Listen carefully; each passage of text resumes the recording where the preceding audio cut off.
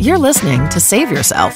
Conversations, ideas, and strategic thinking with the 4 founders of Unlimit Wealth.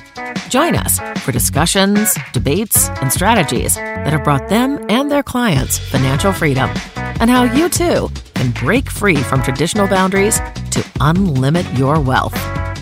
Welcome everybody to Save Yourself Podcast, brought to you by Unlimit Wealth. Today, I have Jordan Cole and Brad Lowe with me. Jordan is going to talk about some debt elimination strategies today, right, Jordan? Yeah, man.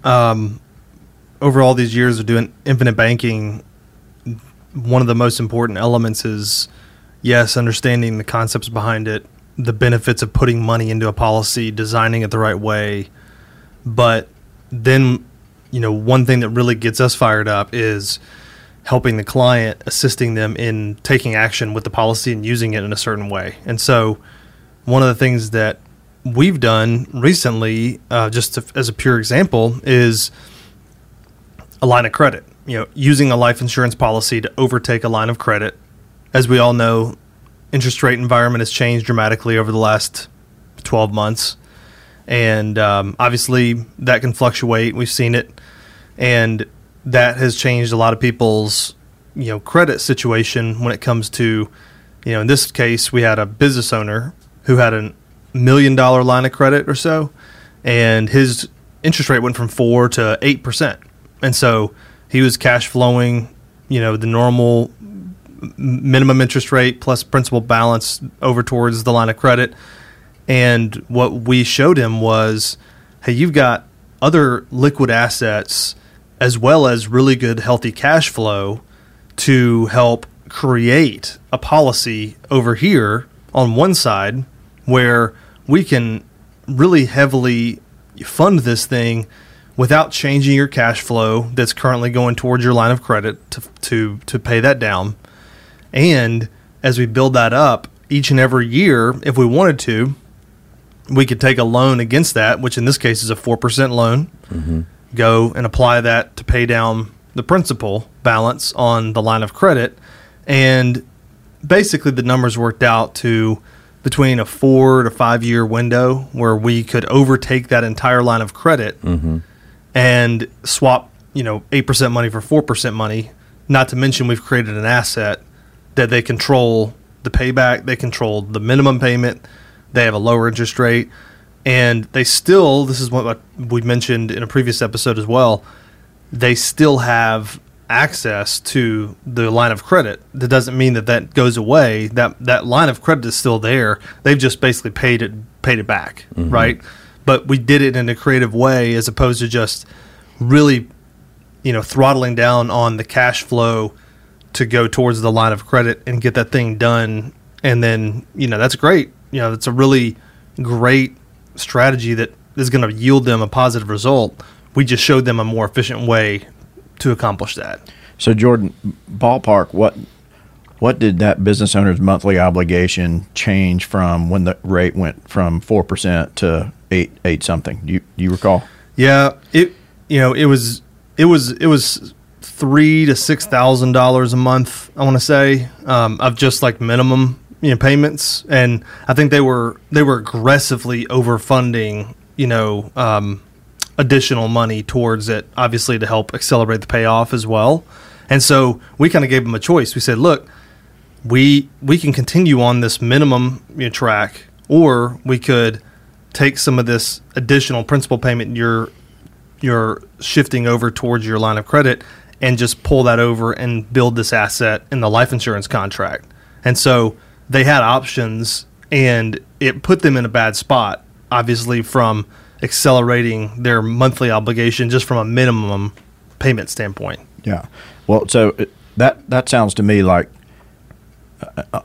just on the surface, a business owner that felt like they had control of how everything was happening with that line of credit, and then there was a rate change, variable rate on that line of credit, like most of them are, and all of a sudden their monthly minimum obligation doubles. That's from right. $3,000 to $6,000. For them, sounds like successful enough business where they preferred that wouldn't have happened, but that wasn't a deal breaker. For some people, that could be the significant hindrance to even continuing to do business. right? If margins are super thin in that particular business. That can break people. Right. That could be the straw that breaks the camel's back on somebody's. And so we hear our clients talk about, and we're guilty too, of getting so focused on rate, right? And what is the rate? I'm going to go with the best rate, which that's a conversation that needs to be had. But also, what about the control? So if you've got a line of credit on one side that the bank controls versus you have a line of credit with an insurance company that you control, that's a much better spot, regardless of the rate. There's a dollar value that control factor is worth to everybody. Maybe different for everybody, but there is a dollar value that you can assign to what about if I have control of this instead of not having control. Yeah. And, I don't know how many folks you guys run into that do velocity banking, but I have. And talk that out, John. What is that? And I'm probably going to butcher it. I'm sure there's several versions of how to do it. The gist was they had a real estate portfolio and opened as many lines of credit as possible on Prime. It was Prime plus something, maybe one, not sure. And it was working for them where essentially they were living out of it. The business, everything was, they would pay it down aggressively and then use it again. And the hope is that you can overtake it. And it was, hard to argue with when rates were low, but when they more than double, I think that's where, as I listen to people, I'm like, that could work, but infinite banking seems like kind of like velocity banking, but with control. Yeah. And without the concern. And with equity. Obviously, you're borrowing, it's not phantom, but, you're borrowing against a real asset instead of, borrowing against, a business. Well, when you think about, the how many business owners would like to have a line of credit, regardless of what the rate is, where they're going to access those funds with no application. They show up electronically in a couple of days, and they know that whatever the rate is, it's never going to change, regardless of whether they have access that line of credit, have funds out for 2 years or 20. Their rate is never going to change. Therefore, they can predict. They know when they access that line of credit what their minimum cash flow requirement is going to be. And it doesn't matter what the term is. The monthly cash flow, they can choose to have it be the same because they may decide to amortize it. They may start down a road with their business that they're going to amortize it, pay back in 5 years just for their own books, right? But if the business environment changed, they can on the fly, if it's with the insurance company, say, you know what, I'm going to amortize it over 20. I need to ease this cash flow on my business because of the season I'm in, or and wait for that to turn, and then maybe change the amortization again. And they don't have to let anybody know that. That's under their control how to decide to handle that. Yeah. The control was a big factor, and it takes just a few percentage points increase, in the Fed funds rate, all of a sudden to highly motivate a business owner, whether it's by requirement. I mean, like we said in this case, it wasn't putting them in a bad spot, but they were highly motivated when you go from 4 to 8% payback requirement. All of a sudden, that gets people wanting to find creative ways to solve their problem other than just the conventional strategy. Yeah. And so that made a big difference. I want to put you on the spot with a question, Jordan. You may not have the data off the top of your head on this, but maybe you can get close. What if the rate would have stayed at 4%, when were they, and they never met you, when were they anticipating being able to have that line of credit completely paid off? How many years down the road was that going to be? Yeah, to be honest, I think it was going to be roughly the same, amount of time because of how aggressively they were paying down the principal balance as well, right? Mm-hmm. If they were just floating that minimum, interest only, then that's a different deal. That's indefinite, right? That's indefinite. So it's kind of an apples and oranges when we're rerouting money to fill up a policy as well. But if you were to just break it down apples to apples, that was one thing we proposed to them was, we're not trying to put something in front of you that says, oh, look at this, we're going to be able to start a policy and it's going to shave off 10 years of your payback because of how we funded a life insurance contract in order to do this, because that goes back to our principle. This is not a overnight thing. I mean, you can't just, especially in a 5-year window, a life insurance policy, especially with that first year cash drag, is not going to normally accelerate a payback. But what it did was for us to be able to put in their hands was say, look, let's assume that these are the exact same payback windows, but you get to the end of that window and you either A, at current trajectory, have this line of credit paid off and you have access to it still. Maybe the rate's lower in 5 years, maybe it's not. But again, one thing you mentioned, out of your control. Or option B, which is you had the line of credit paid off, but simultaneously you've created this enormous asset over here. And because of how we were able to, free up additional cash flow to help accelerate the payoff additionally of the life insurance contract loans that we were taking at 4%, which were lower, then we were able to have about most of that paid back as well. So you were able to create your own asset that gave you full control at a lower rate, and also one that you're earning on the entire principal balance on forever. And again, all the reasons you just mentioned, being able to access money without any questions asked, no underwriting, none of that issues, none of those issues at all involved. That made a huge difference when you just lay those two scenarios out. So let me make sure I understood you correctly. So had they not met you, let's say 5 years ballpark down the road, they would have had their line of credit paid off and had access to the full line of credit, and that's where they would stand, right?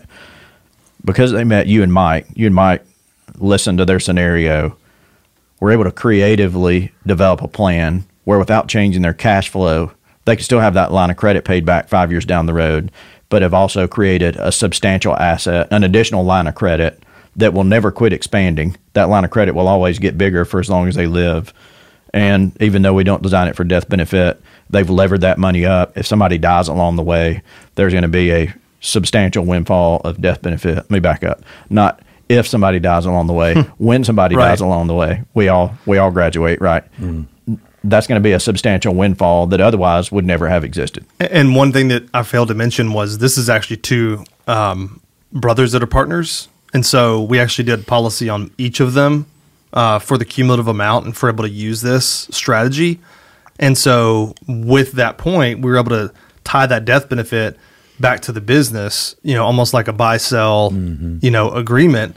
And that kind of secondary element that we weren't even really leading with as the solution primarily, but a secondary solution, that made a huge impact as well, because even if you took all of the primary benefits away, at the very least, you're going to be able to make sure that both, not only the business as well as each other's families, are protected in the event of a premature death of said partner.